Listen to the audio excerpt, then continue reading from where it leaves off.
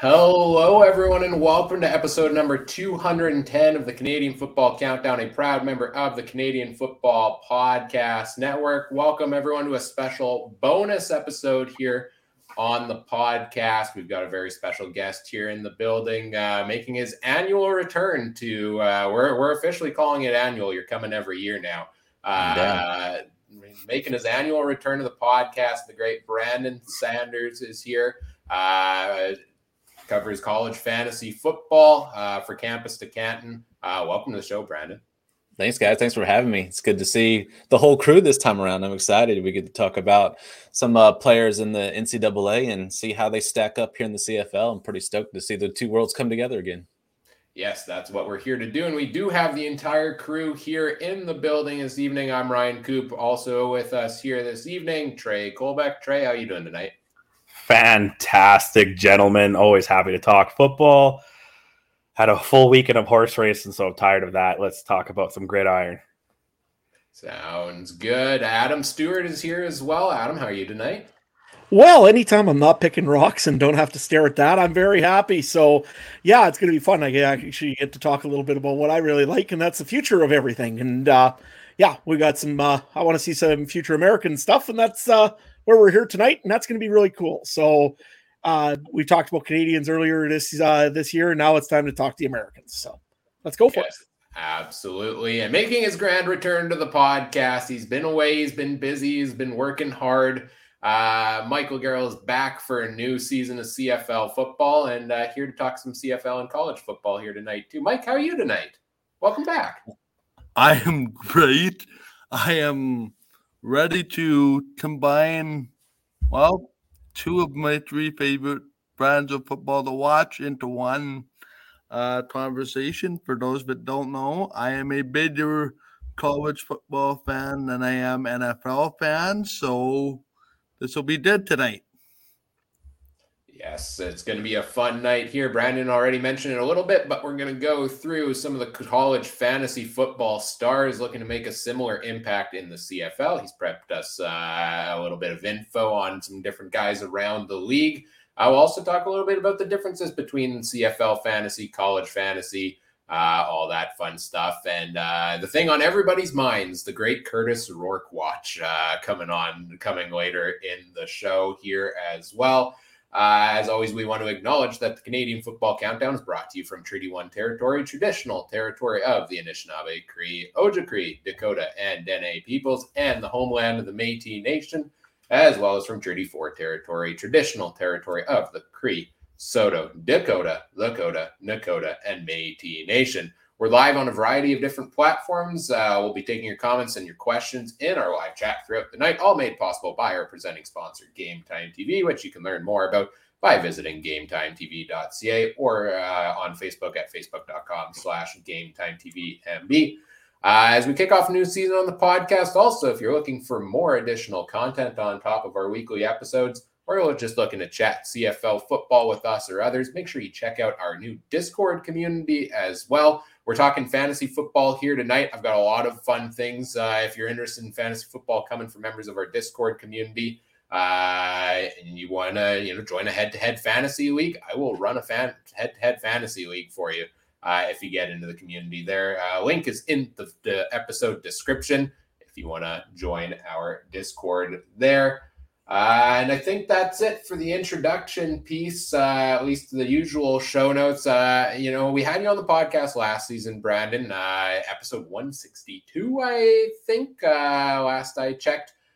We talked a lot about the differences between the two games. Then we also got, I think, a decent bit of your backstory. But for all of our new listeners in the last year, I guess maybe just quickly start with what got you into college fantasy football and what are you doing with it right now, kind of? Sure. So quick summary. I started in 2016, originally NFL. When it comes to fantasy football, that was, of course, the initial gateway drug that we all like to enjoy first before we venture into other ventures and stuff like that. But, I did some writing for the fantasy footballers and then followed by Dynasty Nerds. So big into regular redraft. That was always the easy one to play. Then Dynasty football became a thing where you hold on to your players for a long time. Well, your rookies that are coming in, they're all college. So it was like, there's got to be a way to kind of research these guys other than just looking at stats and stuff like that. And then being a homer, our Tar Heels are very hit or miss, really good offense, this defense is optional. So needs to say, have to sweat out a lot of games, have to outscore most of their opponents. So we don't really touch a national championship anytime soon, unfortunately. But so to do that, I started digging around, and sure enough, someone told me that college fantasy football was a thing. And apparently, it's been going on for a while. We're talking like spreadsheet age and stuff like that, like bare minimum before there was a website you could actually play on and stuff like that. So by the time I got in, Lamar Jackson was his senior season there at Louisville before he became a Baltimore Raven, and the rest is history. So being able to see that big stellar year of Lamar Jackson and stuff like that, being able to play college fantasy football for the first time really was the 1-2 punch that got me hooked to the point to where I spend most of my time now, even looking at kids in high school and stuff like that as they're coming in and helping people that are actually playing dynasty version of CFF. So it goes deep, guys, and the rabbit hole's there. And then sure enough, I found my way into the Canadian, where I see a lot of former players, and I was just like, well, this is really cool. They're getting an extra opportunity, and other leagues now that we can talk about here shortly that are happening in the springtime. So just a lot of fantasy football, and now we can play year round. And that's really what I wanted to do, is be able to play fantasy football year round. And I'm able to do that with all these different leagues. So that's kind of all that in a nutshell, basically. This is your first full season playing CFL fantasy this past year, correct? Have you learned anything new about the CFL fantasy game in particular? Any new observations since we last spoke? And I guess as part of that, kind of what's one thing from CFL and college fantasy that you wish the other had? Yeah, so my biggest takeaway is that I like the way that it's structured as far as like finding players, but they use a value, pretty much like a dollar value. So it's like DFS, and I played a lot of DraftKings and FanDuel and stuff like that as well. So when your team's not playing, you can play other teams and stuff like that. So the good thing is I had that kind of common knowledge, so that kind of really helped, and I do like that because it helps you squeeze in different players each week. And I'd say probably the one thing that I wish that CFF had was the option of the return game, because there's a lot of these players, and some of them we'll talk about tonight, that have a better fantasy point per game average in the CFL than they would in college fantasy football or in the NFL if they're playing that way. So the return game is big for the CFL, and that's what I wish that college fantasy had pretty much to go along with it. And then, finding that that you can really stack when it comes to the same players. So you can take like a quarterback from the same team and then their wide receiver or their running back and kind of stacking them together as like a little mini stack. That's a good way to go about playing and be different with your lineups in the Canadian Football League that I found that not everyone was doing. So that I thought that was pretty interesting, and that helped me kind of get an edge sometimes in some weeks when I was, jumped in. I was a couple of weeks late starting off, but I was able to hop in and kind of catch up on some points to catch up to you guys when you guys had the official league that was on the website. So I was able to catch up a little bit, couldn't get into the top 5, but I was able to crack the top 10. And, it was like a good 3 or 4 weeks behind. So I thought that was pretty cool. Really quickly, before we kind of talk about the players and, one player to watch from each team and all that kind of stuff, I think it would be cool to kind of go back and kind of reflect on the last 2 years and what I'm trying to figure out the best way to describe this, but the seismic earthquake that has seemed to have hit college football, not necessarily from, well, I guess all roads lead to money, but first off, the SEC leaving its longtime TV partner in CBS, and the Big Ten now getting 3 networks involved, by extension, the college football playoff, and by extension as well, in addition, the earthquake that has suddenly become multi-million-dollar, multi-school, multifaceted relocation, rebranding of conferences, removing a couple of California teams moving around, having longer treks. Is this all about the money, or why this seismic sort of change happening in college football when it comes to TV, the college football playoff? I realize it's all kind of interconnected, but as somebody that's followed college football for a long time, it seems like a big seismic change is about to happen, and the little guys may be left behind as a result. Yep, you're pretty much correct. A lump sum, it is about money. It's also about exposure and getting in front of the TV. Now with the NIL in place, name, image, and likeness for those that don't know the terminology there, but it just means that the player can earn profit to whether that's being in a commercial or we're finally getting the NCAA football game. That's the biggest thing that we really cared about to begin with. So we're just happy that you can get a name. I don't have to go in there and put in their names manually and worry about all that in dynasty mode. It's all just going to be there, which is going to be fantastic. So that's the good part of it. The bad part of it is that it's the tradition, and that's where a lot of us in the past, and Mike, I'm sure you can kind of agree, like there's these rivalries that are in place that have been there for years and years and decades. So it's like for us, it's the Tar Heels versus Duke, whether that's basketball or football. That's a big deal to us versus NC State. Then you have Ohio State versus Michigan. You have the Pac-12, so you have like the USC versus UCLA. There's all these big rivalries, but now they're all up in the air, all because they're just trying to pack in as many of the bigger players as they possibly can into one thing. So we call it what's called the Power of Five, which is like 5 conferences that have the most, I'd say, money coming into their universities and stuff like that. So they're getting probably the bigger deals and stuff like that. That's in jeopardy now. So now it's like the P5, and then we have these G5 teams, and there's a couple players tonight that are considered in the greater 5, which is all these smaller conferences that aren't getting as much TV exposure.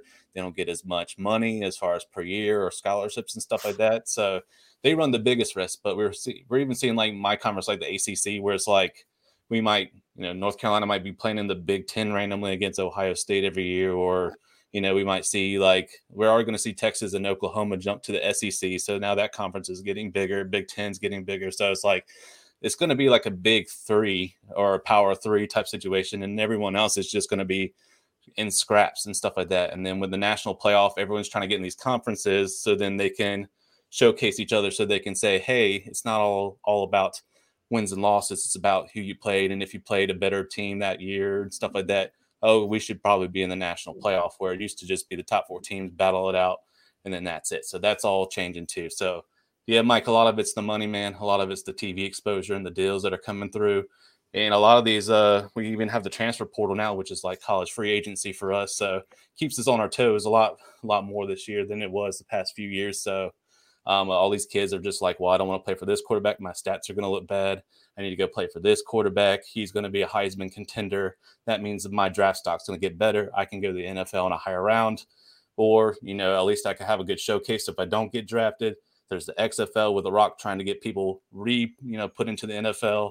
And then you have the CFL where you could probably at least get a roster spot and not have to sit on the practice squad. So I definitely feel you, Mike. It's kind of heartbreaking, but at the same time, like, it's just the change in the times, and it's definitely the money that's involved for sure, and a lot of TV exposure. So you're right about that, man. Awesome. I was going to ask the next question, but Mike took mine pretty much because I was going to touch on that. But you mentioned the video game. When is that coming out? Because I've seen conflicting things. Do you have a more inside source on that? I think they pushed it to next year. They're thinking August, so the month before, because we kick off late August is where NCAA kicks off for us, and then we have the NFL in early September. So it's like they're going to try to beat out Madden, so then they get all that money, and then they move into Madden season basically. So we should be getting it earlier in August. So we're hoping like a good 2 or 3 weeks before that one. So that's the game. And needs to say we've been waiting a long time since since NCAA 14, which people still will play on the Xbox 360 in like a hack version or whatever. So if you're a video game enthusiast, there's still dynasty leagues going on, whether it's online or not. So people are diehard, so they're super excited about a brand new option. My TikTok is full of guys who play that and decide, let's put it on TikTok so everyone else wants to play that game. I love it. No, I love it too. Those old ones were probably the best sport games of all time. And good. real quick, we're gonna have a CFL countdown like tournament in that, right, boys? Right? When that comes out. If you don't, I don't care. I don't want to hear I don't have a system. We will buy you a system. We can all play. We could probably play on the PC. It's all good. One way exactly. Yeah, I'm pretty sure you can. So we'll be good. We'll set something up. Yeah, good stuff. Yeah, and then mine was actually another question here, and I know you briefly, just quickly, were starting to touch on it there with the USFL and the XFL all coming in now. Are more NCAA players, and I mean, there's 133 schools. Everybody's not getting drafted by the NFL, obviously. But those ones that are kind of on the fringe of being drafted by the NFL, weren't drafted by the NFL, do you see more NCAA players now thinking that the XFL, USFL is their best route back to the NFL? Or does the CFL still have a chance? And if they don't, if the CFL is maybe on the bottom of those three totem poles, how does the CFL actually entice more NCAA players to come up to the Canadian and give the Canadian game a try? Yeah, I personally think the XFL is doing the right, especially with the Player 54 initiative. The way that Dwayne Johnson, The Rock, he was a guy that was on Miami. He was highly tight at squad. I mean, that was like Ray Lewis and the rest of them, just a really, really beast defense. But he just didn't make it to the NFL, but he had wished he had a league like this that became a feeder or a minor league. I mean, they're not going to come out and say it, but the XFL is essentially setting themselves up, especially with their own rookie draft coming up and all this other stuff. Like, they're really trying to push the narrative. Like, if you come play here, it's a step down level in competition per se in the NFL, but it gives you the eyes that you need to see. So then the scouts from the NFL are always welcome there. So it's like an open door policy. It's like, come look at our guys, and then after the season, they're fair game, and you can come and sign them. So I feel like it's really enticing, especially in the XFL, because the gameplay was really good, and I do like some of their rules. A lot of people, are fighting, especially like Pat McAfee. He comes from a kicker one, so he wants the kickoff. Whereas XFL is pretty cool because you have them all standing in one spot waiting for the kickoff, which means kickoff return yards is good. That could be enticing, especially in CFL where the return yards matter. Especially in CFL fantasy. That's the biggest thing for me that I really enjoy. So I feel like the XFL really is. Whereas the USFL, they're trying, but they still have this, COVID mentality where it's still the hub.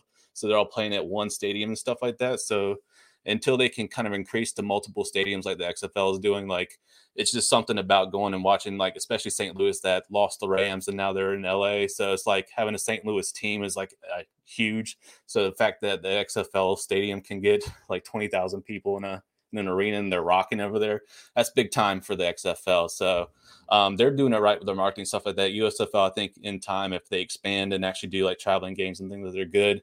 I think our boy MBT, who moved over from the CFL to the USFL, if he goes to XFL, that's where I think he could really possibly get on as an NFL backup.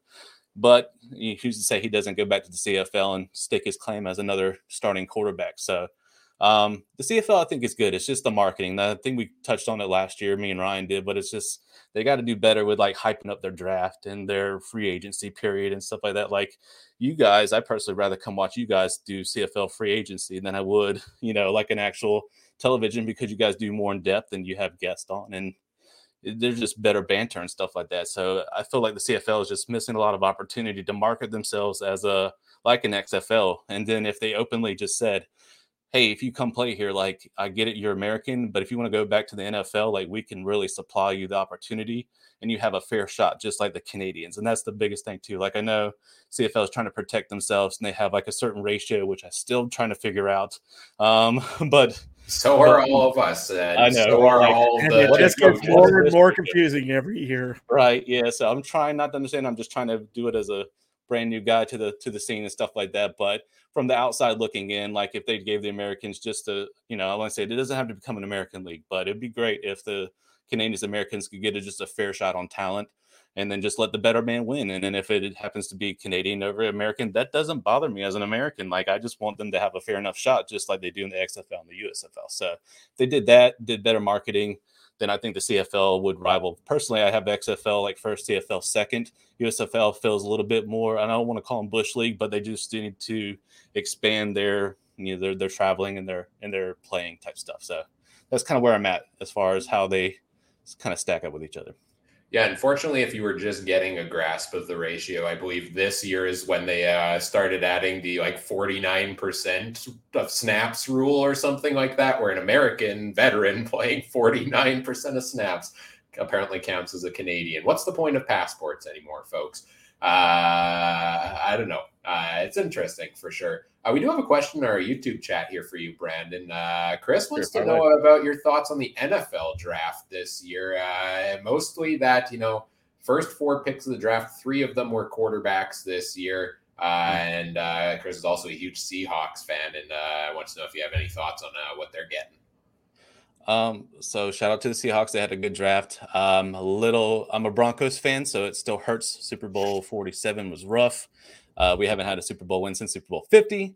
But needless to say, we have Russell Wilson. Hopefully Coach Payton can turn that around. We have at least a legendary coach, but Russ did not cook, nor did he ride. So if he was trying to be any like a jockey, I'm sure Mr. Colback over there would have pretty much just kicked him off as a jockey because he was not riding at all. And I almost wanted $200 million back because that was ridiculous. But anyway, better times ahead. But I do think that the Seahawks are doing well. They kept Geno Smith, which is great. They didn't rush to try to get a quarterback. There's a great class of quarterback, but there's 2 really good ones. One being our quarterback, Drake May from North Carolina. The other one being Caleb Williams from USC. They're kind of like the Curtis Rourke of, Curtis Rourke's the CFL kind of guy that everyone's hoping for. Caleb Williams and Drake May are the quote unquote generational talent that could come in and really change the game for the NFL as well. So a lot of teams are looking as a future, but I like how they gave Geno Smith another shot because he did a really great job. Jackson Smith-Njigba is an excellent wide receiver and a really good offense coming from Ohio State. And that's just a factory of really great wide receivers that just know how to catch the football and get open pretty quick. So to answer his question, the Seahawks are looking good. And I think that they got a really good shot, to kind of move into more of a playoff scenario and not just middle of the pack type situation for sure. But I thought the draft was really good. Like I said, they always do a great job about production. Like I'm one of those freaks that'll just watch all 3 days if I have it. So I like doing that. And I just honestly wish the CFL would do the same because I'd probably just sit there and watch it myself. So even if I was by myself, I'd still watch it. Preaching to the choir here, Brandon. I think we're all on the same page with that one. Let's get into the main event here on this episode. You've prepared a nice little slideshow and some thoughts here for us on CFL fantasy players to know for this season. College fantasy football stars that have now moved over to the CFL. Some of these guys will be people fans will probably have heard of. Some will be guys that maybe have been involved in training camp. We haven't heard enough about it, the CFL game yet, but perhaps we will hear more about them. To add to the credibility here, I mean, Brandon did tell us all about Dalton Schoen pretty early last season that he was going to be a big star, and I think you hit the nail on the head with that one there, Brandon. Yeah, that was a good one. Shout out to Akeem Butler. I know Chris Jones didn't do anything with him with the Edmonton Elks, but they certainly know how to use him in the XFL. So that was really good to see him break out. So even if I didn't do good that way, then oh well, at least I got him right on the other one. I was just wondering, did Akeem Butler be able to play multiple positions? Maybe that was the issue why Chris Jones let him Most go. likely. And Chris Jones, I've been told, is a wild man in his decisions and doesn't make any sense. So I've heard the Edmonton Elks are just wild out there in the West. So I'm just like, all right, as long as Winnipeg's beating them and it's just us and the Rough Riders in the end, that's all I really care about. So I don't think you had your team yet last season. Are you officially a Bomber fan now? I am. If you notice the sweet flag in the background, I am. Yeah. I have. During free agency, I gave my free agency up and I became a Winnipeg Blue Bombers fan. It was Dalton Schoen that sold me. The return of Kenny Lawler is fascinating to me. There was a guy they picked up in training camp, but then he let him go. So now this slide doesn't make any sense, but it was going to be such a good pick. And we'll still talk about him because he might wind up on another team or a practice squad, but whatever.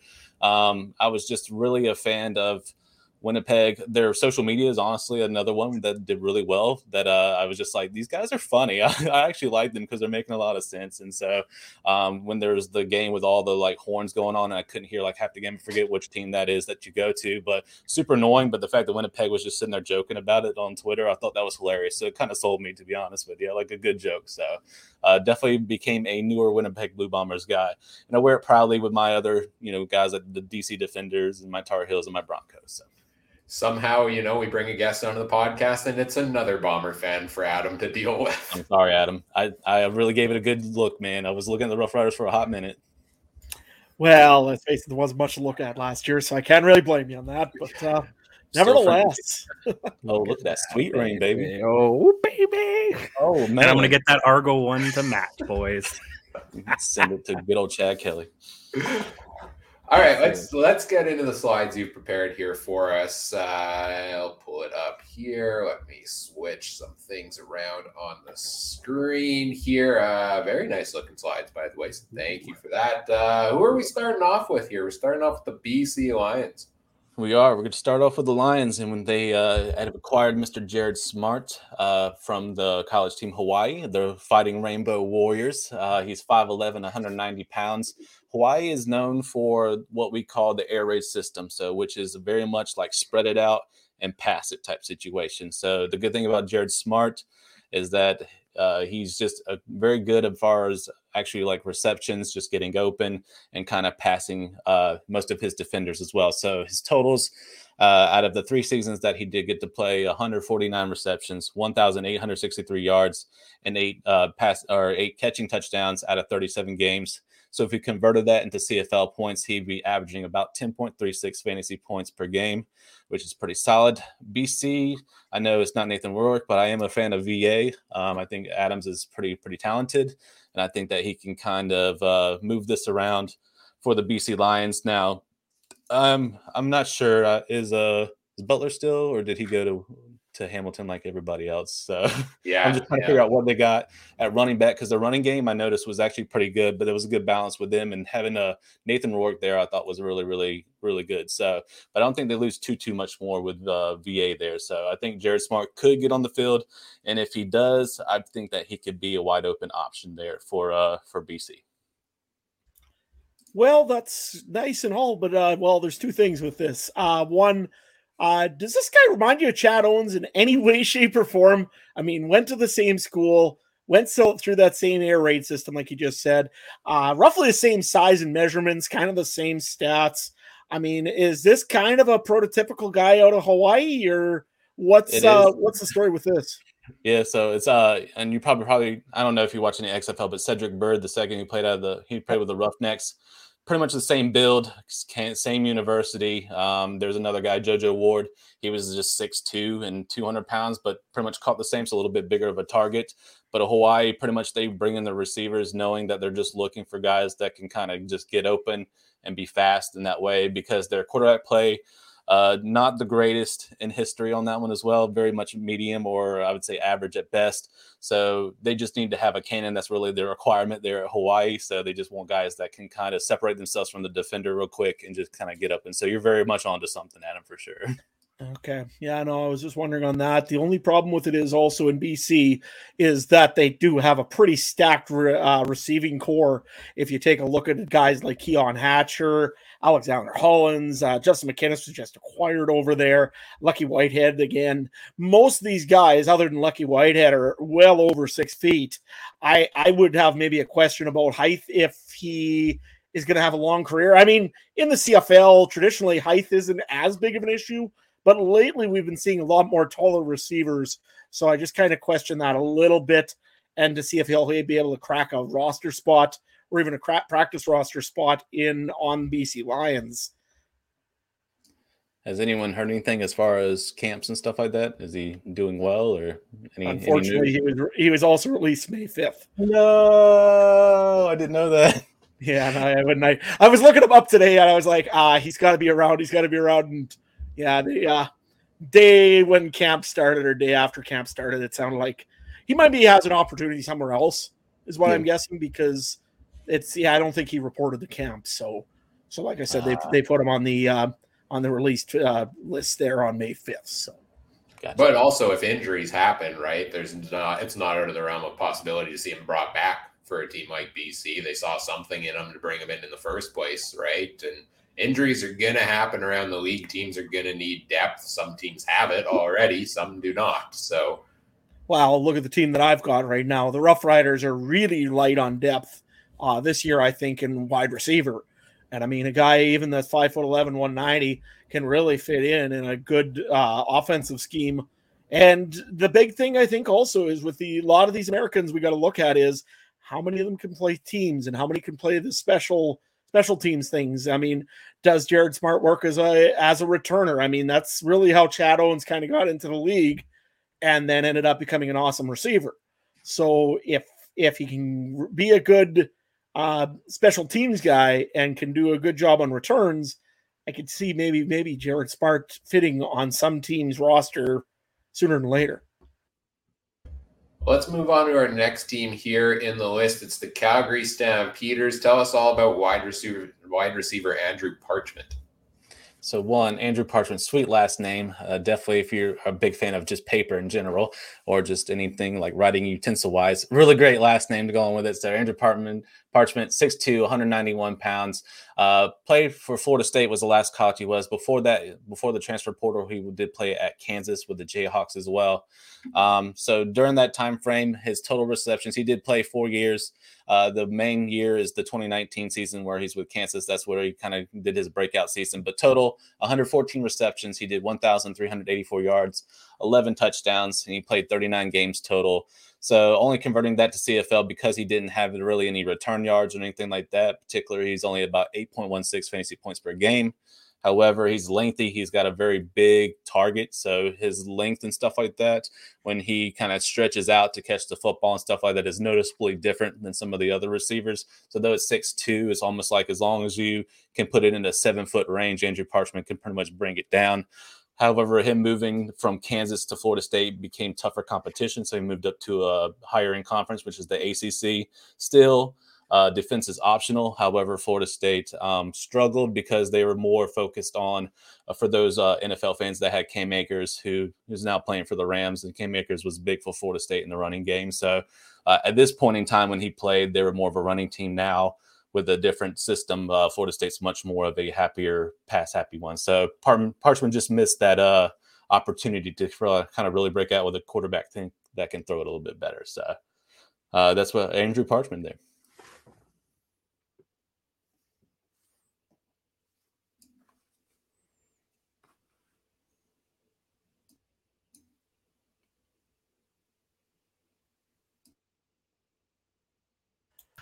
Okay, there we go. Sorry, Dave. Oh man. But no, I look at this as, a prototypical guy, and correct me if I'm wrong, that can really succeed in the CFL if put in the right position. He has your typical. Everybody looks at Calgary at wide receiver and going, where does this guy fit kind of into the mold, given the depth that they have? I see this as he's somebody that they don't have a lot of. With the younger quarterback in Jake Mayer taking over, a target of his size and his ability to pull down balls would seem to be a benefit to him and also his quarterback.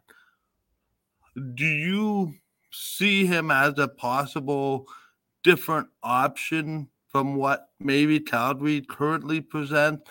Now, I realize you may not be familiar with the roster, but could his skill set fit on a team like Calgary that has a lot of depth?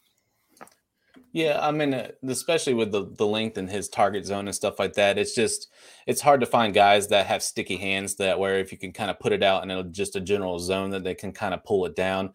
So from what I'm getting is that Mayer is fairly young in the quarterback, and it's good to have, more of a veteran type feel. And Parchment, having 4 years in college fantasy, especially going up to a higher level, I think that's going to kind of be a little bit helpful. Now, will he crack?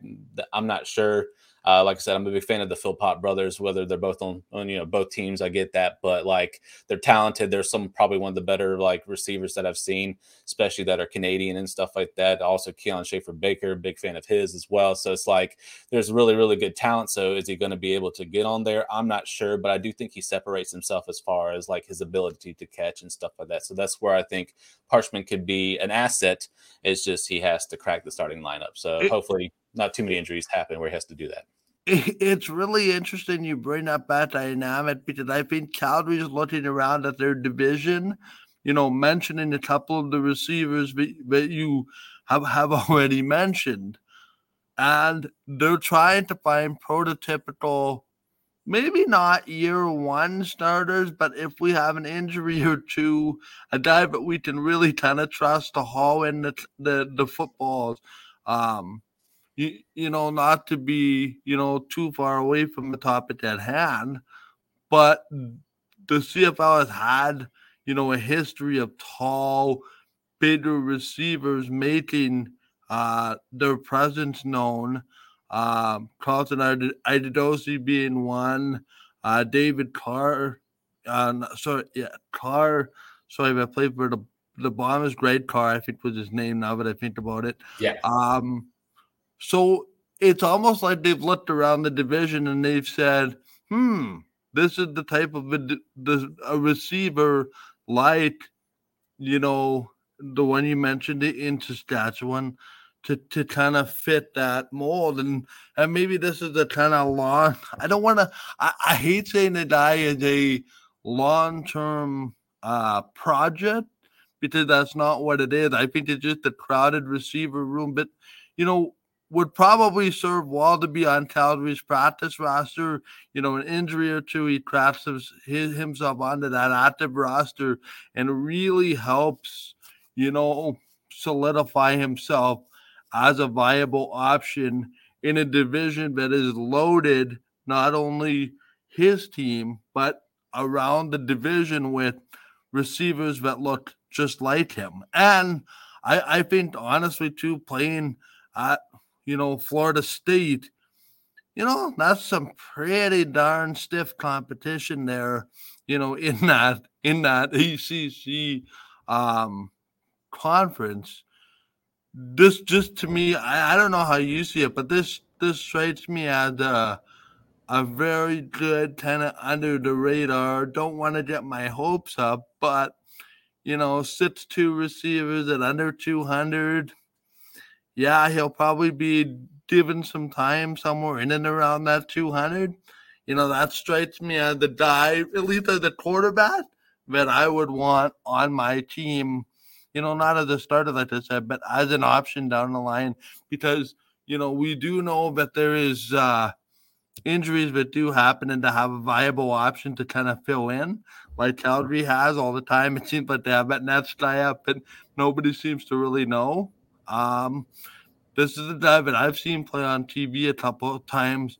Really, really exciting. I'm just wondering his sort of height and his stature of being able to, haul a lot of footballs in and make a big target for his quarterback. Does that affect his speed in any way? I don't think it has.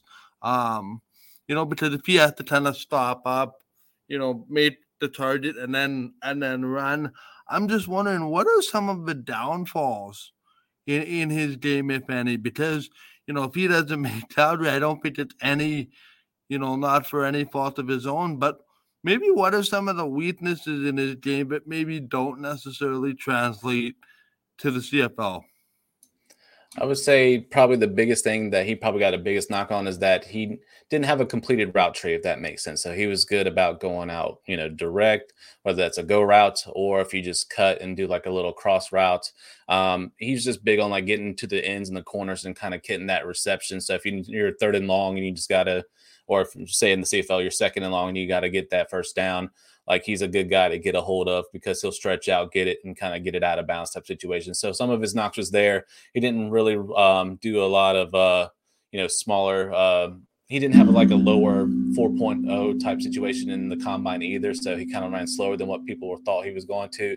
So I know that's a knock at the NFL level and stuff like that. You almost got to be like a track star and be able to catch like everything under the sun to kind of get into the NFL. So when some of these guys are missing just a few of those options, they kind of fall or become undrafted free agents. And that's kind of what happened with Andrew Parchment. Also, the production going down from Kansas to Florida State kind of lowered his tape value. So a lot of people weren't really seeing the same person from Kansas that they saw like the year before he went to Florida State. So that's some of the knocks, but overall talent, he's good raw talent. He just needs a good place where someone's going to feed him. Basically, if they can do that, you're good to go. Do you think that hurt his chances of making a legitimate shot in the NFL? Which part?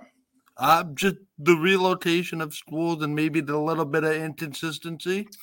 Yep. Unfortunately, with the NIL and the transfer portal, a lot of these wide receivers are definitely they're picking and choosing who they're going to. They're looking at systems. They're looking at head coaches. They're looking at who's their quarterback and how good of a Heisman chance he has, or can he just feed me because everyone else in that roster is not the greatest. So maybe I can become wide receiver one. So that's definitely a thing we're seeing more now in college fantasy or just in college in general than we did, a few years ago for sure. I think, just to weigh in on Calgary's depth here also, you mentioned their depth, Mike. They have a lot of depth guys, but a lot of unproven depth guys. So there's camp competition to be had there across the board. Let's move on to our next guy here, a guy I'm really excited to talk about. One, because I think you're just choosing all the guys with the best last names on here. I mean, Maurice French with the double F in his name. How often do you see that? I love it. Also, he's had a pretty fine preseason. So tell us a little bit about his college career, and then we'll get into his shot here with the Edmonton Elks. Yeah, so Maurice for French. So French, he's got two F's in the name, which is fantastic, right? It's Edmonton Elks. We'll talk about that in a second. So we'll talk about good old crazy Chris Jones. But he's 5'11", 200 pounds, so he's got a makeshift, great body, great speed, stuff like that in particular as well. A lot of people remember Jordan Addison as far as getting drafted in the NFL this year. He came from the same college as Pittsburgh before the transfer portal, and the NIL money sent him to USC to go play behind Caleb Williams, who's the standout quarterback of the future and won the Heisman, right? So before Addison was the top dog in Pittsburgh, Maurice French was the guy. Like, he was the possession king. So overall, he had over 156 receptions, 1,637 receiving yards. But the great thing is that he also used to rush. So he did 357 rushing yards. He did 177 return yards. So he's a man that can get on the field no matter what. 10 receiving touchdowns, 4 rushing touchdowns, and he played 45 games. So he had a lot of experience there at Pittsburgh. So he played all 4 years, all before COVID. So he didn't have to worry about sitting out a season or having another red shirt. So he had plenty of time to kind of do his thing. Even his first year as a freshman, he was used as a running back because he was just that much of a beast. So he went for like 122 yards and 2 touchdowns just in his first season as a freshman. So, but because he played 45 games, his average as far as converted CFL fantasy points, it would be higher. But because he played 45 games, it's down to 9.92 fantasy points per game. But if you're looking to, lower that from 45 down to 21 or 22 games that the CFL plays each year, you'd be a much higher version. So you'd be looking around like 13 or 14 fantasy points a game. So he was efficient. He's really good, fast, very good with his hands. But the best thing is that he can get open, and that's the best part about Maurice French. So he was the Pittsburgh offense before Jordan Addison made Pittsburgh famous, if that makes sense. So. Yeah, and he's one of the guys that I think might be one of the standouts so far of the CFL preseason.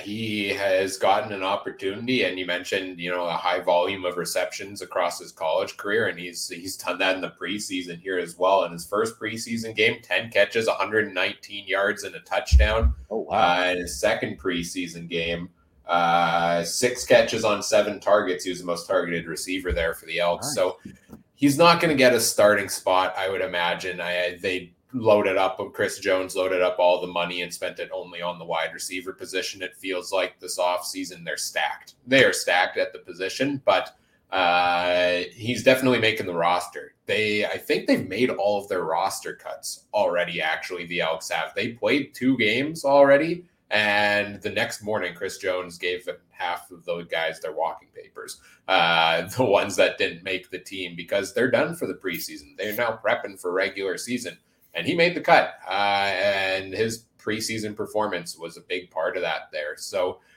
probably not a guy that gets into a starting role right now, but I could see being one of those depth guys that's next up if somebody does go down due to injury, or is, a piece going forward when, say, a guy like a Manny Arsenault retires, and how much longer is he going to play? He's a little bit up there in age. Maybe he gets into a return role a little bit. I don't know. You mentioned he does have some return capabilities.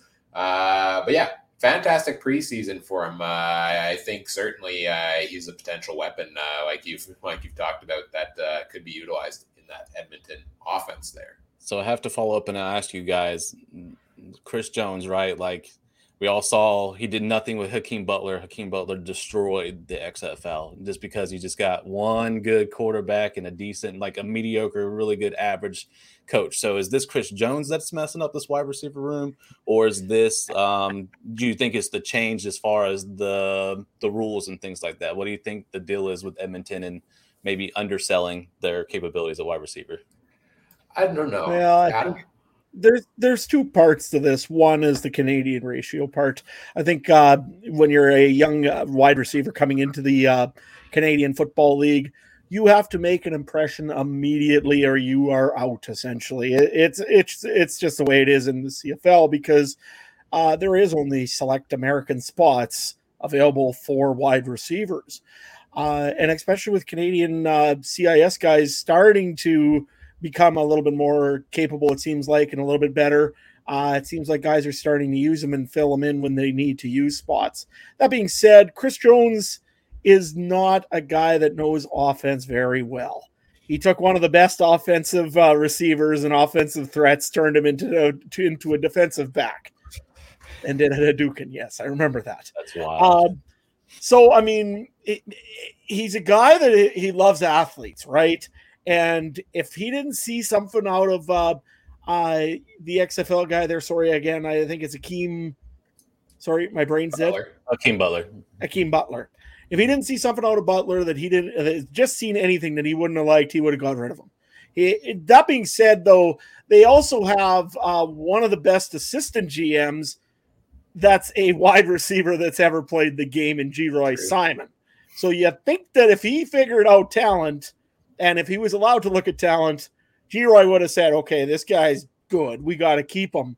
That being said, the other thing also with the Elks you got to remember is I'm still questioning their quarterbacking a little bit, maybe myself. Taylor Cornelius is not the be-all, end-all probably of elite quarterbacks quite yet in the CFL. Maybe he'll work to be that, but I don't think he is right now. And it was quite a rotation last year of just getting a quarterback out there, let alone getting right wide receivers with the right guy. So I think it was just kind of an unfortunate kind of a guy that slipped through the cracks more than anything. But that being said, you don't look very good when you let a guy go like Akeem Butler to the XFL when you're Chris Jones, right? So do you think what was Ford, right? The one that got drafted, like, do you think he would be the better option over Cornelius, or do you think that would help any maybe with the overall offense, or do you think this is like just quick Jones or Chris Jones being Chris Jones? It's partly Chris Jones being Chris Jones because he does not really have any use for a quarterback essentially in his system. If you look at what he did in Saskatchewan back in the day, he had Brandon Bridge, he brought in Kevin Glenn for a while. He's an old quarterback at that point. And he just ran with that because really he knew that he had enough wide receivers to make a roster. There's a real drain right now in quarterbacks. I always believe in the CFL. Edmonton suffers a little bit from this because they don't have that elite quarterback. And I don't think Chris Jones really, to him, it doesn't matter because his idea is I will stop them from getting points in the defense and, well, our offense will get enough to get it done. So like I said, to me, it's partly Chris Jones, but it's also partly how the CFL is right now with just not very much for quarterbacking and especially elite or top level quarterbacks in the league. Last year, you seen what Nathan Rourke did as an elite quarterback, just came and lit up the league. And everybody was just gawking because they're like, what in the world is this? I'm hoping we see a few more of those this year because the CFL really needs to work on developing some new quarterbacks in this league. You know, it's interesting. Like, I look at this, Maurice French, and I think of a prototypical Chris Jones type of player. I think Chris Jones would have multiple Grey Cup rings in this league as the coach and general manager if he had a quarterback on all of his teams. It's remarkable to me that one of the weakest flaws of Chris Jones is his lack of ability to have a go-to quarterback. And I understand that people think that Edmonton is going to be better, but I don't think they're going to be as good as some people are making them out to be in large part because I don't believe that their number one quarterback, their future number one quarterback, is currently on the roster right now. And this is just a prototypical athlete that wouldn't surprise me if he was a DB after a while. That's just how Chris Jones operates. And expect the unexpected with the guy. And, I'm not saying I see Deron Carter here, but, athletic, gifted player, fits that Chris Jones mold. And I'm excited to see how this guy fits into the plans. All right, let's move on to the Saskatchewan Roughriders here next. Who you got here for us, Brandon? Sure. So I was telling Adam earlier that the Roughriders have a type. And so their type is these bowling ball running backs that are just will love contact, will hit you, and is not afraid to just run through anybody and everybody that they have to. So think of Frankie Hickson, but at a higher level of competition in college football. So coming from Louisville is Mr. Javion Hawkins. He's 5'9", but he's 196 pounds, all muscle, by the way. The dude's just yoked. Played for the Louisville Cardinals out of the ACC conference, so I know them well. Playing against my Tar Heels, I got to see them quite a few times. Javion Hawkins is an absolute stud. So told us he only got to play 3 years, but he got busy in those 3 years. So he had 2,355 rushing yards, 16 rushing touchdowns, 1 receiving touchdown. He did have 21 receptions, 197 receiving yards, so he can catch out the backfield if he needs to. Did have some return yards, so he only had 57 return yards, but only did it in 24 games. So because he was so good about putting up so many gaudy numbers in that one, in 3 years and 24 games, he averages about 15.82 fantasy points per game if we tallied all that up in Canadian football as far as the CFL and how they play fantasy football with their scoring system. So needless to say is that Saskatchewan is stacked at running back, and I'll let Adam speak to it because they got Morrow, Hickson, and now Hawkins. I just hope they can find a way, even if he just does returns like Hickson did in the first year, I would be stoked to see Hawkins on the field. That 1-2 combo, and if Morrow has nothing left in his tank, I know he's been around for a good while. I still think he's got some left in him, but if he didn't, I think Hickson and Hawkins are the future of Saskatchewan. I think they would just run through people, and I love it, man. Yeah, no, I 100% agree with you on this. I went and I just took a quick glance at what he did in the preseason game versus the BC Lions. He had some good return yards. He had some great run yards, and he was even catching balls out of the backfield. That being said, the two guys that are right now considered the starters in Saskatchewan, Hickson and Morrow, didn't play for the first preseason game, so that's a little harder to compare. But Javion Hawkins, they must really, really, really like in Saskatchewan. He became available. He got released in the NFL in October, and within 2 weeks, the Riders had him signed, locked up, and kept for the whole offseason. Very smart. They really, really like this guy for some reason. I know he was on their negotiation rights list for a very long time in Saskatchewan, because I look at that from when we get those little like snippets that you get from once in a while from the CFL. They give you the little tease and then don't tell you the whole negotiation list. Yeah, that one. Anyways, he's been on there for almost a year, so they've really wanted him badly. This being said, I mean, the issue I've got with him coming in is, you're right, the running back spot is rightful in Saskatchewan right now, but the return spot, unfortunately, is rightful also. You've got Mario Alford in there, who's a longtime veteran in the CFL that can crack one open at any time. It'll be interesting to see what they do there. I mean, he is getting a little more veteran in the league. That being said, he's still a darn good returner, as we've seen last year. I think he had 3 touchdown returns for him, kickoffs, or 4, I think, one from each, one from a field goal miss, one from a kickoff miss, and one on I can't remember whether the punt return, I guess he had as well. And 2 of them were against Winnipeg. I just thought I'd mention that to you. 4. Nevertheless, so it'll be very interesting to see what they do there, because they're obviously very high on Hawkins. Maybe they do a trade. Maybe, we don't see him very often in the CFL trade, but maybe this is the time where you move Jamal Morrow and get what you can for assets out of it and keep the young guy, because, I mean, running backs are kind of, in the CFL are starting to get a little tougher to find, is what I find.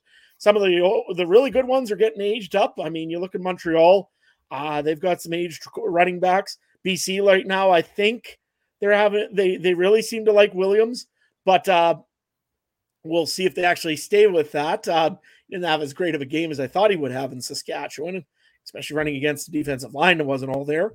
So it'll be very interesting to see what they do with Hawkins here, because I can't see them releasing Hawkins, but I can't see where he fits in as well in Saskatchewan, unfortunately. So I want to see what happens here, because guy seems really talented. Right on, yeah. You mentioned a lot of depth there at the running back position for the Riders. Are you actually proposing a trade to happen in the CFL? Preposterous. That I know, just utterly stunning. I mean, I can't see it. I can't see it happening either. I think somebody's getting released. But if you want to see a shock release of the Saskatchewan, this might be the area where you see a shock release. Other than one of those quarterbacks that really did good last week, this could be the area, because honestly, they really, I've heard from a few guys now, Hawkins is really hot and really, really, really high up in Saskatchewan. So, yeah, the XFL wanted him, but the fact the CFL played the keep away, that was a smart strategy by the Rough Riders.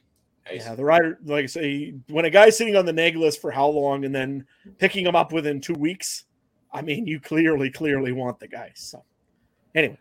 Let's move on to our next team here. It is the Winnipeg Blue Bombers. We unfortunately do have another guy to talk about here that has been let go in training camp. Javon Hiley. How do you pronounce his name? Did I get it right? Yep. Yeah. Javon Hiley, yep. Oh, pretty good. Tell us, I guess, Brandon, on what the Bombers are missing out on here by letting them go. Well, one, I understand the Blue Bombers are stacked at wide receiver.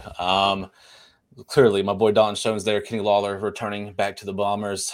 We got the big tall guy that I can't pronounce his last name, that you guys are way better at pronouncing his name than I am. But needless to say, they just got a ton of talent at wide receiver. However, Javon Hiley, in our world of CFF, he was like one of the top 3 round wide receiver pick. Like, he was that impressive, basically. So he played all 4 years, over 191 receptions. So he was a reception monster. In his last few seasons, he went over 65 receptions in each season. So he absolutely crushed it. 2,825 receiving yards, 22 receiving touchdowns.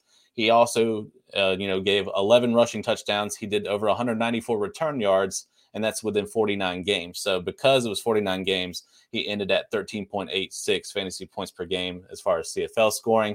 However, if he played a lot less games, which that wasn't going to be possible, because he literally started freshman year, and it was absolute monster. He's a beast, gets open. Even though he's 6'1" and 200, that's like the ideal for an NFL player. So needless to say, like, if you can be a little bit taller, great, but they love like guys that are like 5'11", 6 foot, 6'1", and they're over 200 pounds. That's like the equivalent NFL wide receiver. And he just had the catch point, but because he played at the lower competition at Coastal Carolina, he got overlooked a lot. And so the NFL, of course, looks for, like me and Mike talked about, the P5 guys, the guys that are in higher conferences that you see on TV a lot more. So they get a lot more looks and a lot more film on tape. But Javon Hiley was like a CFF all-star to us. Like, he won us literally. There's weeks where he would drop like 40 fantasy points in one game type situation. He was ridiculously good. So needless to say, like, he holds near and dear to my heart because I had him in one of the leagues that literally won me a fantasy championship, but he's also in others. So he's highly touted in our community. So I was going to praise the Blue Bombers for once again finding another diamond in the rough, another possible Dalton Schoen candidate type situation, to where if a receiver went down, we could have another rookie of the year type situation. So, but he's been released, and I get it. It's tough. And like Adam was saying, you have to produce usually right away. So if I guess he didn't make the biggest impression right away, or they just looked at the receivers and was like, yeah, we're good. We got Lawler back and a few others, so we should be fine. However, if you're guys like, what is it? I looked at I think the Alouettes are a team that should be looking at some receivers. Edmonton, if they could figure out the wide receivers, would be an option. Calgary is unproven wide receivers. He would be a good fit, and him and Philpott would be an excellent 1-2 combination. It's just, he's a stud. I hope he lands on a team. If he's not in the CFL, you're probably going to see him in the XFL next season. So I'm hoping the CFL team's smart, plays him in the fall, and then he gets his chance in the springtime. It's just unfortunate. I get it. There's just so many spaces that you can have, but he's an absolute stud, and I was super stoked to see him. When I looked, I was like, oh my gosh, Javon Holly's on the Winnipeg Blue Bombers. This is a dream come true. So I made sure I put him in the notes and do it, but stinks that he let him go. But like I said, I hope he lands and he can show you guys in the CFL what he's capable of. I also think too, if there's one injury, they wouldn't hesitate to call him back either. We've seen that before. Guys, maybe don't make the team out of training camp, or don't, stick with the practice roster. But one injury, they're back on the practice roster. So that could be a type of scenario too. And I just think that I 100% agree with what you just said. It's really, I think the preseason game on the weekend really expedited that fact about, the embarrassment of riches at wide receiver. And yeah, it's too bad the rich get richer, right? At some point, and there might be some other teams best served to have a look at this guy, because he was one of the guys that I was really excited to see, and I was actually disappointed he never did make it to the preseason games anyway. All right, let's move on to our next team here, and let's talk about a guy that is near and dear to Trey's heart. Named him as his number one quarterback in the CFL. I heard. It's Chad Kelly. Boy, I'm interested in this segment. Tell us all about him, Brandon. Boys, let's talk about Chad Swag Kelly. Is currently the starting quarterback for the Toronto Argonauts, the defending Grey Cup champions. Hurts my heart a little bit, but it is what it is. He's 6'2", 216 pounds, played at Ole Miss, a.k.a. Mississippi, the same team that played Jordan Ta'amu, who's DC Defenders, Eli Manning, of course, you know that name very well. Just a lineage, Matt Corral, who was good in college, but he's the backup there in Carolina. But needless to say, really good quarterbacks and good play, and usually under Lane Kiffin's system, so really good passing as well. Here's the thing about Chad Swag Kelly. He runs his mouth, and it gets him in a lot of trouble, and I'm sure you guys have probably heard maybe some of it. Maybe you think it's confidence. Maybe sometimes you might think it's arrogance. But there is a swagger to Chad Kelly. I mean, he is literally the nephew of the great Jim Kelly of the Buffalo Bills in the past, so he has a lineage of quarterback in his family. So he comes from quarterback royalty. However, every time he's gotten an opportunity, he's ruined it by doing something stupid, whether that's at Ole Miss, chasing porn stars when he needed to be doing practice, whether it is, being Mr. Irrelevant for the Denver Broncos, actually almost getting a chance to start because of injury, but because he partied so hard that he wound up at a stranger's house in a Halloween costume and got kicked out. Von Miller got mad and said, hey, kick this guy off our team. And so he left the Denver Broncos. Then he almost played for the Indianapolis Colts. But he, I forget what he's doing, but he didn't have a certain, he was gaining weight. He wasn't focusing on his nutrition and stuff like that. So eventually he wound up in the CFL as a journeyman. So now here he finally gets his shot. And that's glad, because I do want to talk about what Chad Kelly is really good at, and that is passing and rushing the football to go along with it as well. So this is 6,858 passing yards. 50 passing touchdowns. He did have 21 interceptions, but it's a pretty good ratio between the two. The best part is Chad Kelly knows how to run. So this is 949 rushing yards, 14 rushing touchdowns, and that's in 27 games. So because he only played 27 games and he had a whole year where he sat out suspension in 2014, he averages 22.63 fantasy points per game in the CFL level. Now, I didn't get a chance to, get to play Chad as far as one of my options in CFL fantasy this past year, but it looks like, Toronto's on a good start. So as long as Chad Kelly can just stay focused and not run his mouth out of the CFL and keep his starting spot and not complain about pay or worrying about getting back to the NFL, because he's been red flagged or black flagged, whatever you want to call it. So regardless if he thinks he's going back to the NFL, he's not. The best he could possibly do is CFL or XFL. So honestly, if he's got a starting gig here, this is good for him. This would improve his stock and prove that he's a changed man. So as long as he can do that, Chad Swag Kelly is a quarterback of the future that you should have, and I would draft. So Trey, I'm with you, bro. I'd draft him. I just hope he doesn't talk his way out of the league, man. And that's completely fine if he does, because there's nothing wrong with swag, boys. So yeah, you're on the same part, or you're on the same path as me, that you believe Chad Kelly could be this year's most outstanding player. he's got a pace to get there. Yes. Am I going to be as bold as you, my friend, with his sweet sunglasses? I am not. But I feel like he has a good path. Like I said, as long as he doesn't mess it up, because he is his own worst enemy. I just love the guy. I don't care. It's Big D energy, and I'm all for that, boys. I have nothing. You know what? Chad Kelly can speak for himself. I don't have much more to add, so we can just next On guy. to the next. Sounds good. Let's On to move Cleveland, on boys. let's move on to the Ottawa Red Blacks. You're sticking at the quarterback position. Let's learn a little bit more about Dustin Crum. So I'll go ahead and say Ottawa, they have some sweet quarterback action going on, whether it's Mazzoli. I think they had Arbuckle they picked up later this past season.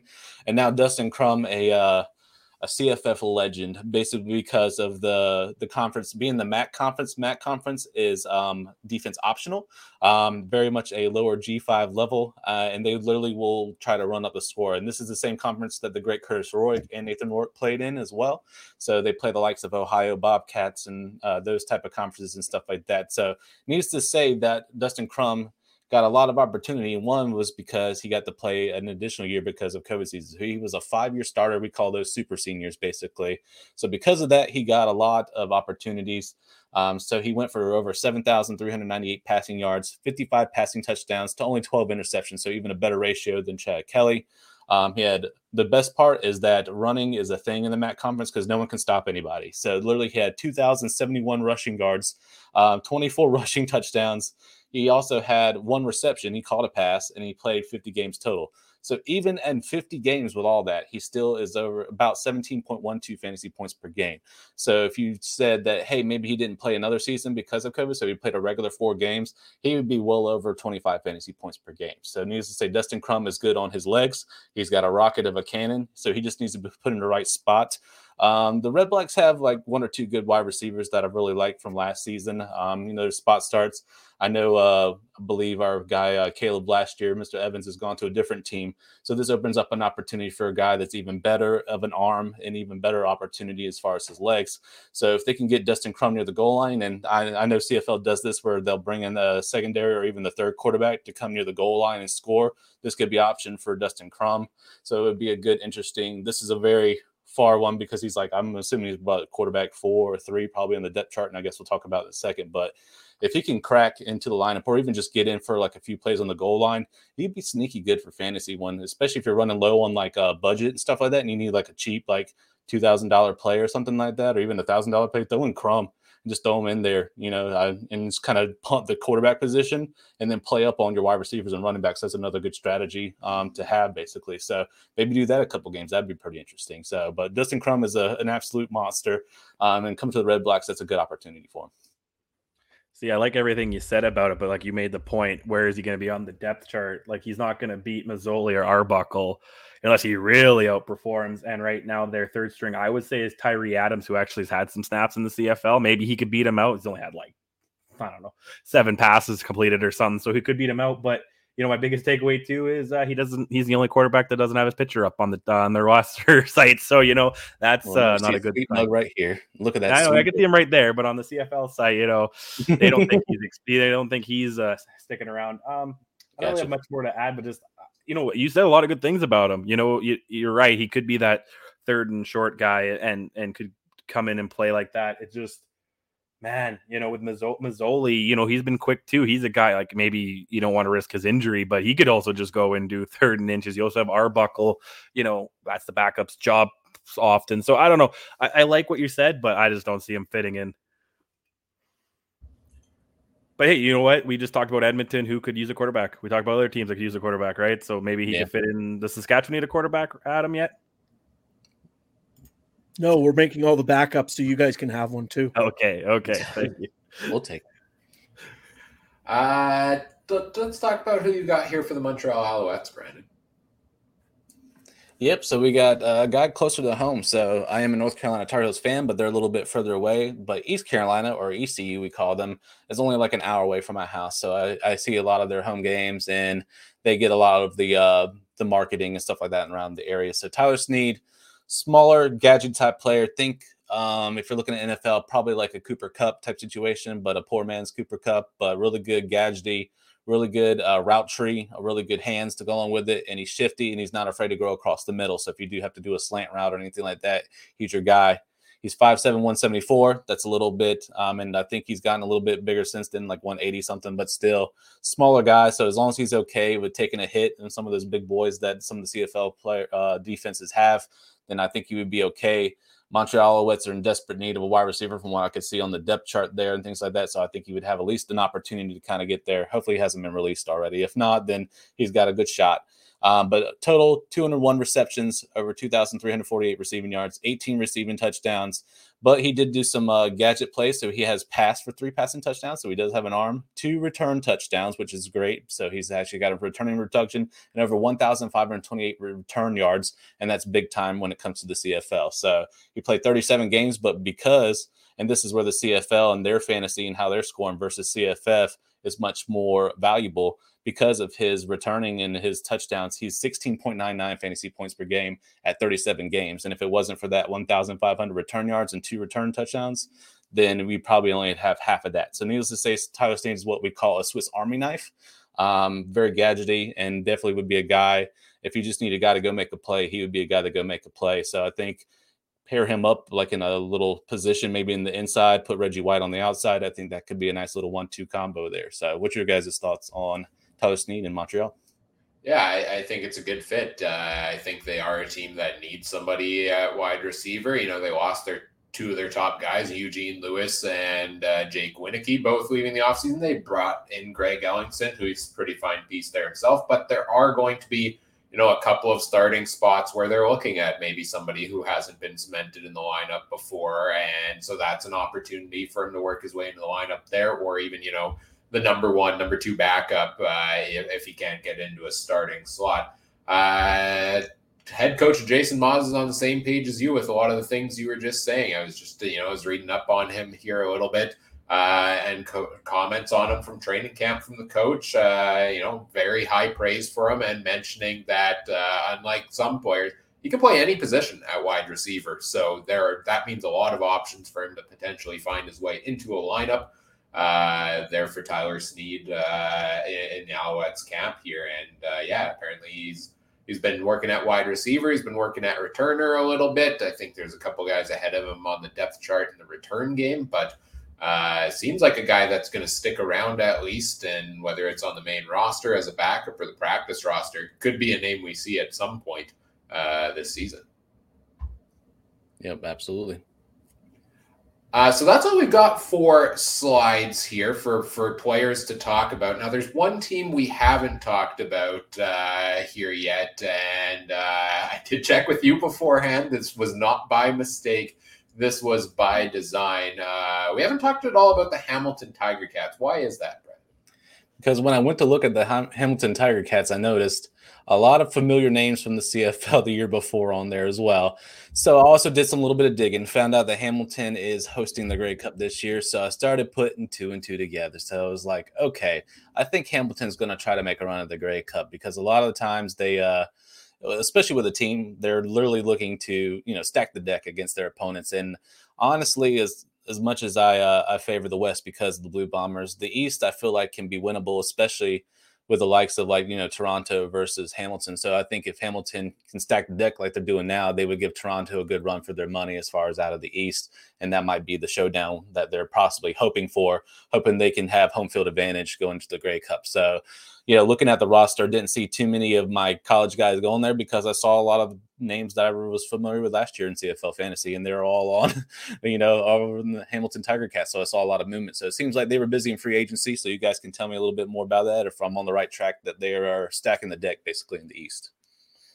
Well, they're trying to. I don't know how much they're really doing on the wide receiver part. They did bring in a few no names, though. Duke Williams, he was big in Saskatchewan last year, of course, but big in the wrong reason. He probably would be good right beside Chad Kelly some days.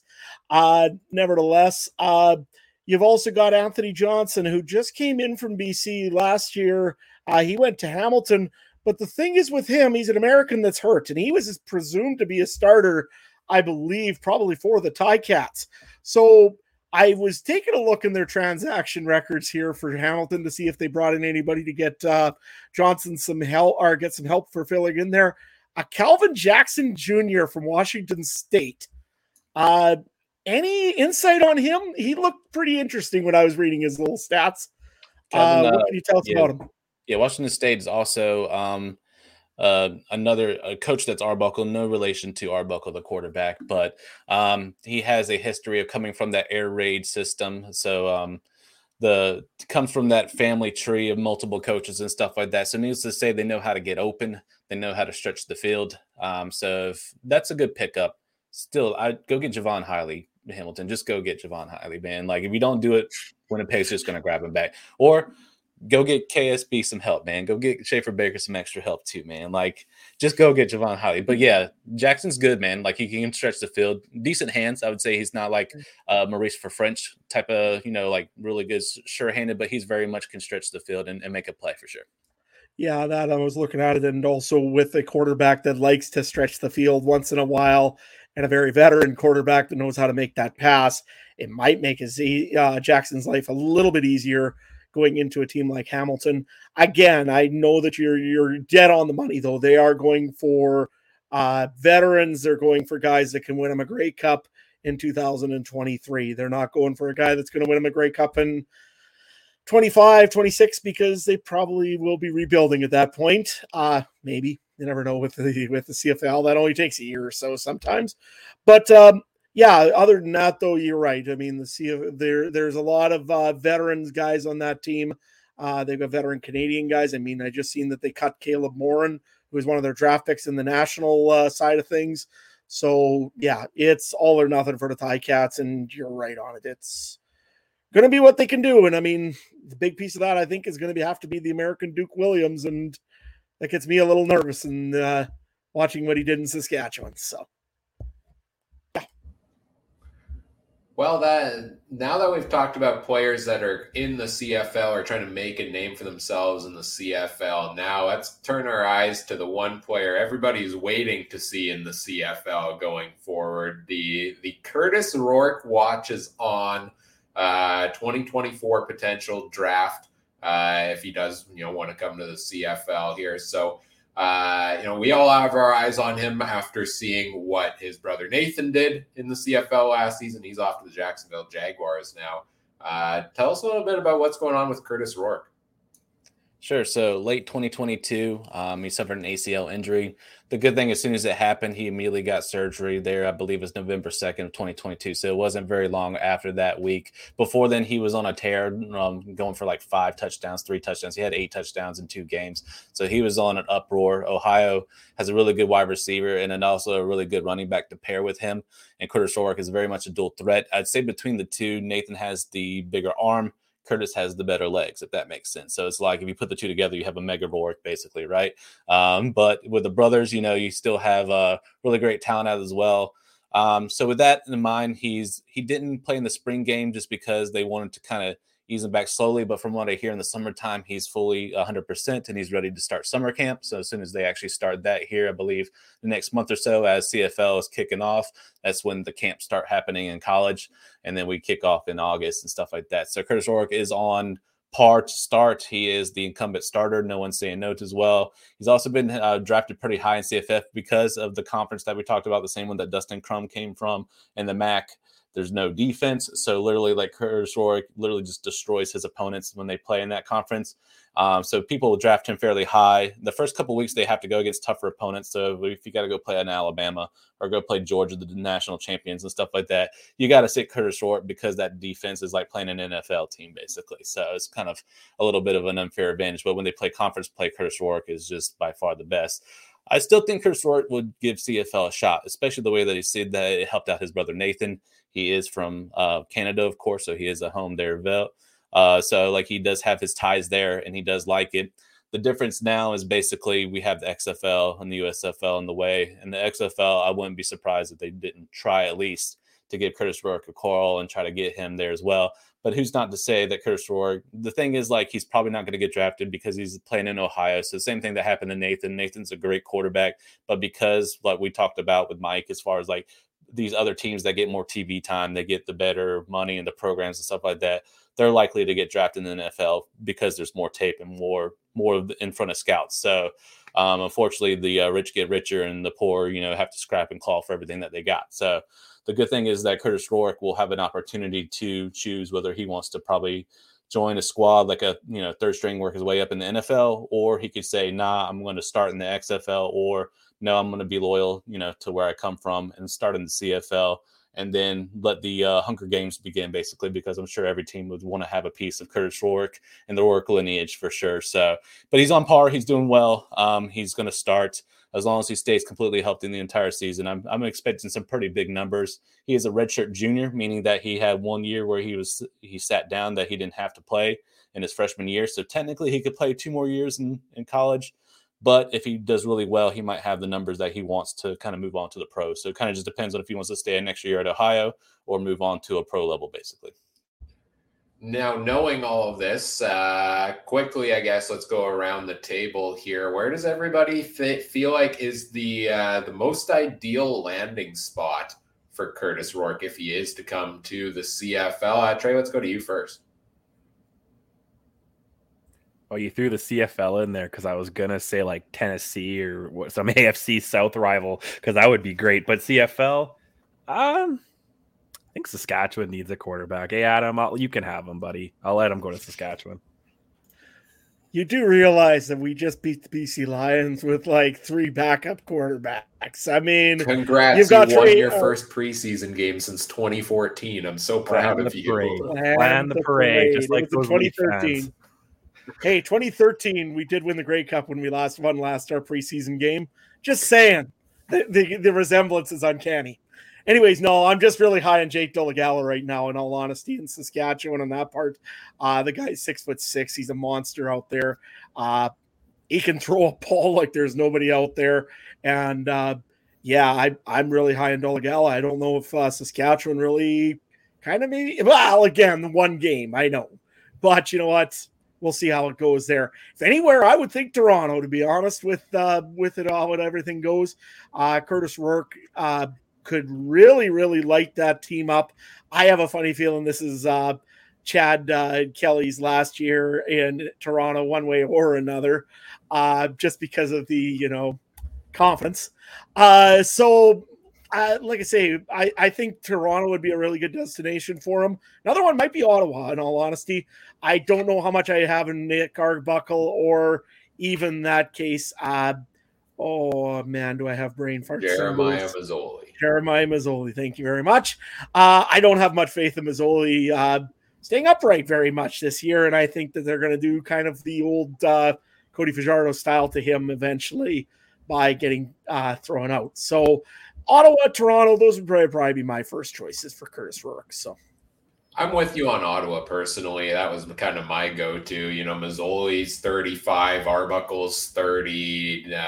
Arbuckle's bounced around and hasn't gotten that definitive starting success that we've seen yet. So I think they're a team that could use a young quarterback for the future. I mean, maybe Dustin Crumb's that guy. We just talked about him, right? But I think Curtis Rourke would be a good fit there. I think it would also, be a nice thing for a fan base that has sat there and packed the stadium despite not winning very many home games in the last couple of years. So they've been through the ringer.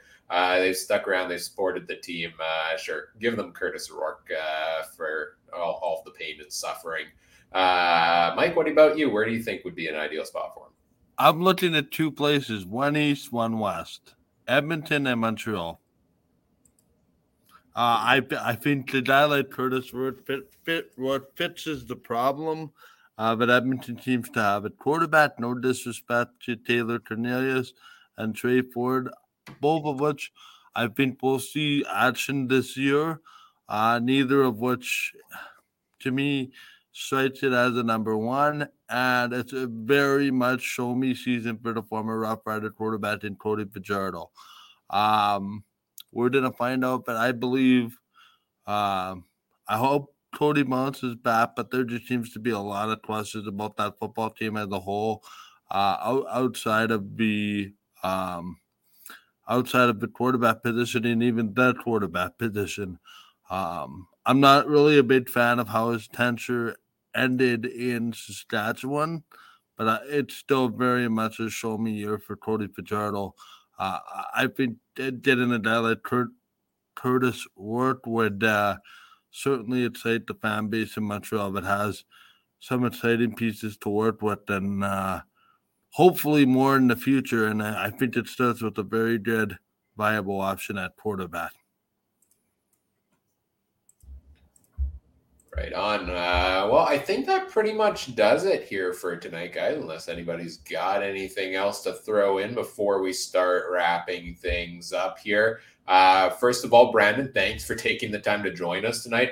We're closing in, I believe, on midnight, Brandon's time. So we appreciate you putting in the late night to accommodate our schedule here. And this is a lot of fun every year having you come in and teach us a little bit about the college fantasy football. So we appreciate that. Yeah, one more thing also, just so I know, UNC's quarterback, who is it this year, and when will Saskatchewan sign him to win a Grey Cup? That's Drake May. He's a Heisman contender. He's probably going to go second overall in the NFL draft, if not first. He's not coming to Saskatchewan. Sorry, man. I mean, if push comes to shove, he has a massive injury. Like maybe, he's a journeyman and he's like, I got 2 bad ACLs, blah, blah, blah, whatever. But you can have Mitchell Trubisky if you want. I think he's the backup in Pittsburgh. But he was our past one. Sam Howell's the starting quarterback in Washington. So we got a good track record of good quarterbacks, in the NFL. But maybe in a couple years, there's a kid coming up, Connor Harrell. I don't think that he'll be drafted that high. He could wind up maybe in the CFL, and he's a good run-pass option. So he's a good dual threat.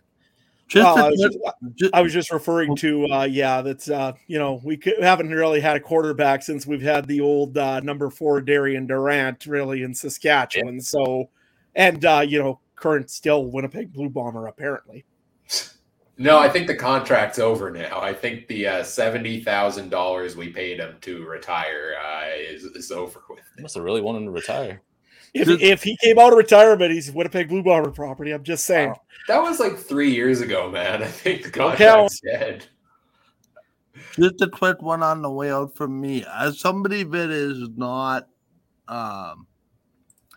fully immersed in the CFL week in, week out, they just get into tennis, still know the lead as sort of a younger fan, not a younger fan, but a newer fan. What excites you from the outside? Like, I know we talked about a lot of the storylines, what we're looking for. I'm just wondering, as a guy that has no connection, no real connection to a team, is there one thing that excites you about this season?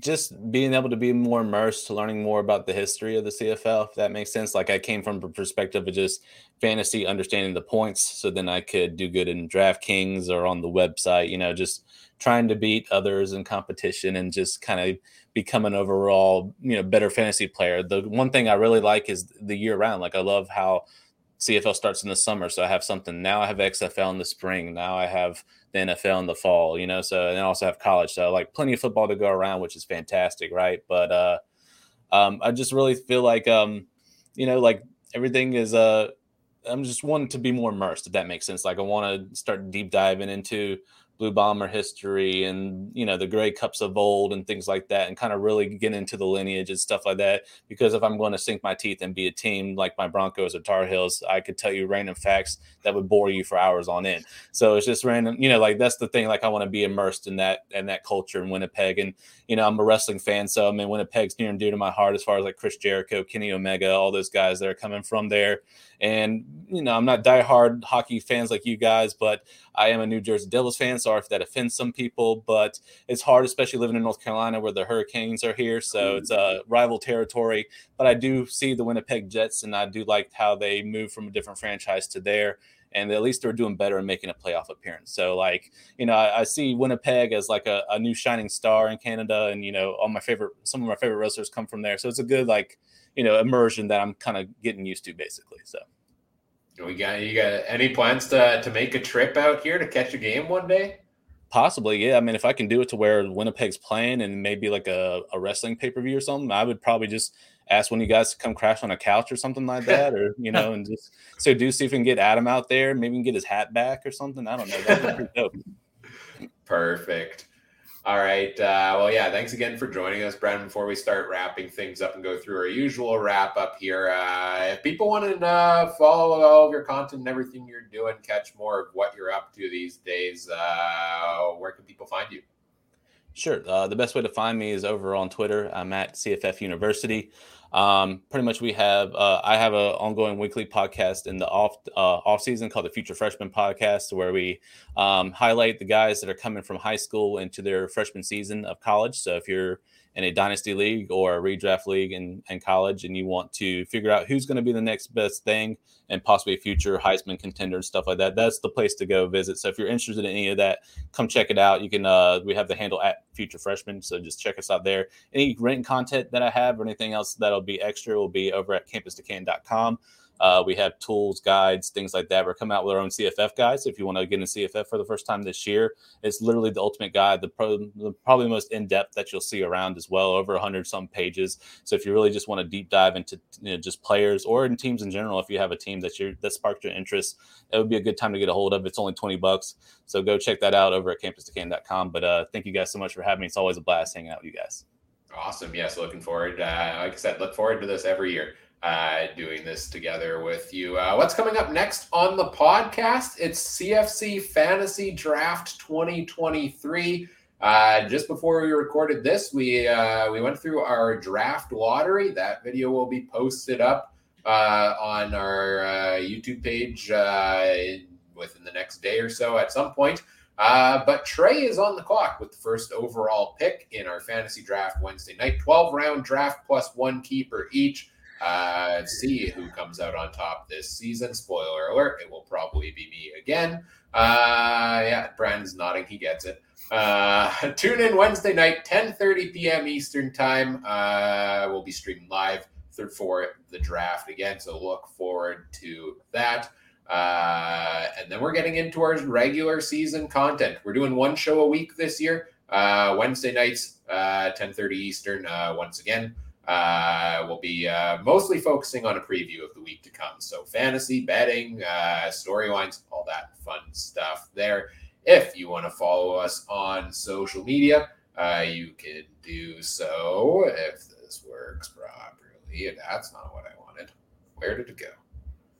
It's almost there. Found it. Playing with screen controls. I got it. There we go. You can find us on social media on Twitter at CF Countdown Pod, Facebook.com/CF Countdown Pod there as well. Check out all the other great shows from around the Canadian Football Podcast Network. If for whatever reason you want to follow me on Twitter, I'm at Cooper Trooper 42 there. Mike, what do you all got going on these days? Where can people find you? Yeah, not a whole heck of a lot. No, I'm kidding. We had a significant tournament the last couple of weeks, so that's kind of where I've been away from the podcast after in that project. Really, it's just fall planning. Started today actually, and I expect that to continue right through till we drop the putt for real. But people can find me on Twitter at Mike Darrell. Can find the rest of what I do at GameTimeTV.ca. And on Facebook, facebook.com/GameTimeTV MB. Thanks for the support so far. It means a lot, and I look forward to cranking out a lot more content starting soon. Awesome, Mike. Well, happy to have you back here tonight as well. Trey, what do you got going on these days? Where can people find you? You can find me on Twitter at Trey Harness Link, knowing horse racing stuff. If you want to get more into that, check me out there. I have my own horse racing podcast, Harness News Live. Wednesdays at 2 Eastern and Saturdays 11 a.m. Eastern, where we talk about things. This last weekend I was live in Calgary. Had some technical difficulties. Their Wi-Fi wasn't the greatest, and my laptop died mid-show. But, crap happens. But the next time I'll be live will be Toronto in a few weeks, where I get to take in that Toronto-Hamilton game. So, yeah, pretty excited. Adam, buddy, what do you got going on? Did you get your seeding done? Yeah, I actually finished that up a couple days ago, actually. So that was all good. You can find me at Adam Stewart 1. I haven't really posted much on the Twitter lately. I've been posting mostly on Instagram. So you can find me there at Farmer in Saskatchewan or Farmer in Sask. You might get a good looking video of some cows leaving into the pasture today. But nevertheless, excited CFL season's here. Not sure if I'll make it to the game this weekend. I mean, that one's a little distant for Saskatchewan fans. And I just don't feel like being tarred and feathered. So nevertheless, probably I'll wait till the home opener when we get to tar and feather Trey. So nevertheless, follow me at Adam Stewart 1 if you want to on Twitter. Oh, I'll be in Toronto that weekend, man. I can't go. Oh, darn it. Well, don't worry. There'll be another game to tar and feather you're at. Yeah. I might have to start retiring from Labor Day. I'm going to get myself into trouble one day. The jail cell is named after me at this point. I still remember the one time I went on the Banjo Bowl bus and, me and this one guy were just trash talking each other all the way to the IGF field. Go and get to the game. He's sitting 2 rows behind me. So I'm sitting there trash talking him for the whole game at that time.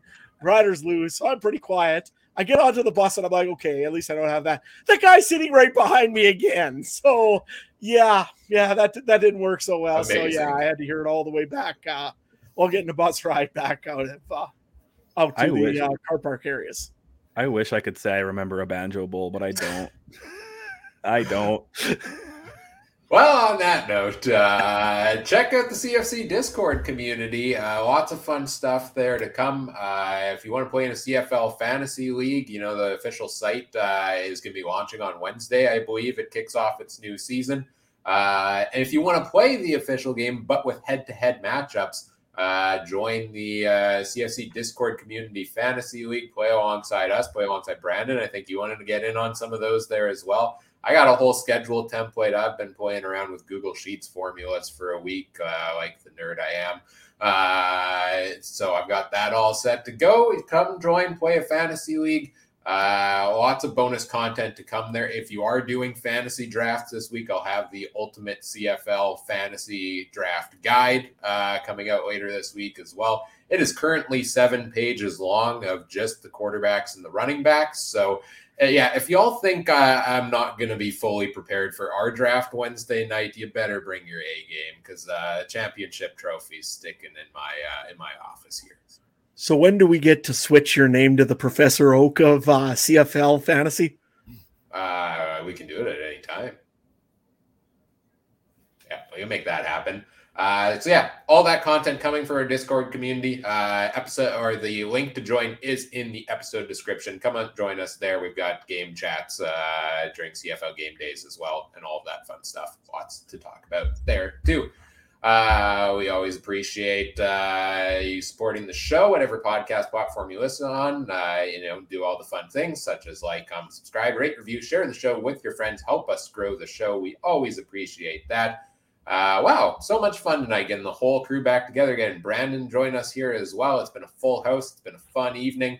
On behalf of Mike, Adam, Trey, myself, and special guest Brandon Sanders, this is Ryan saying thank you for listening. Take care. Have a good one.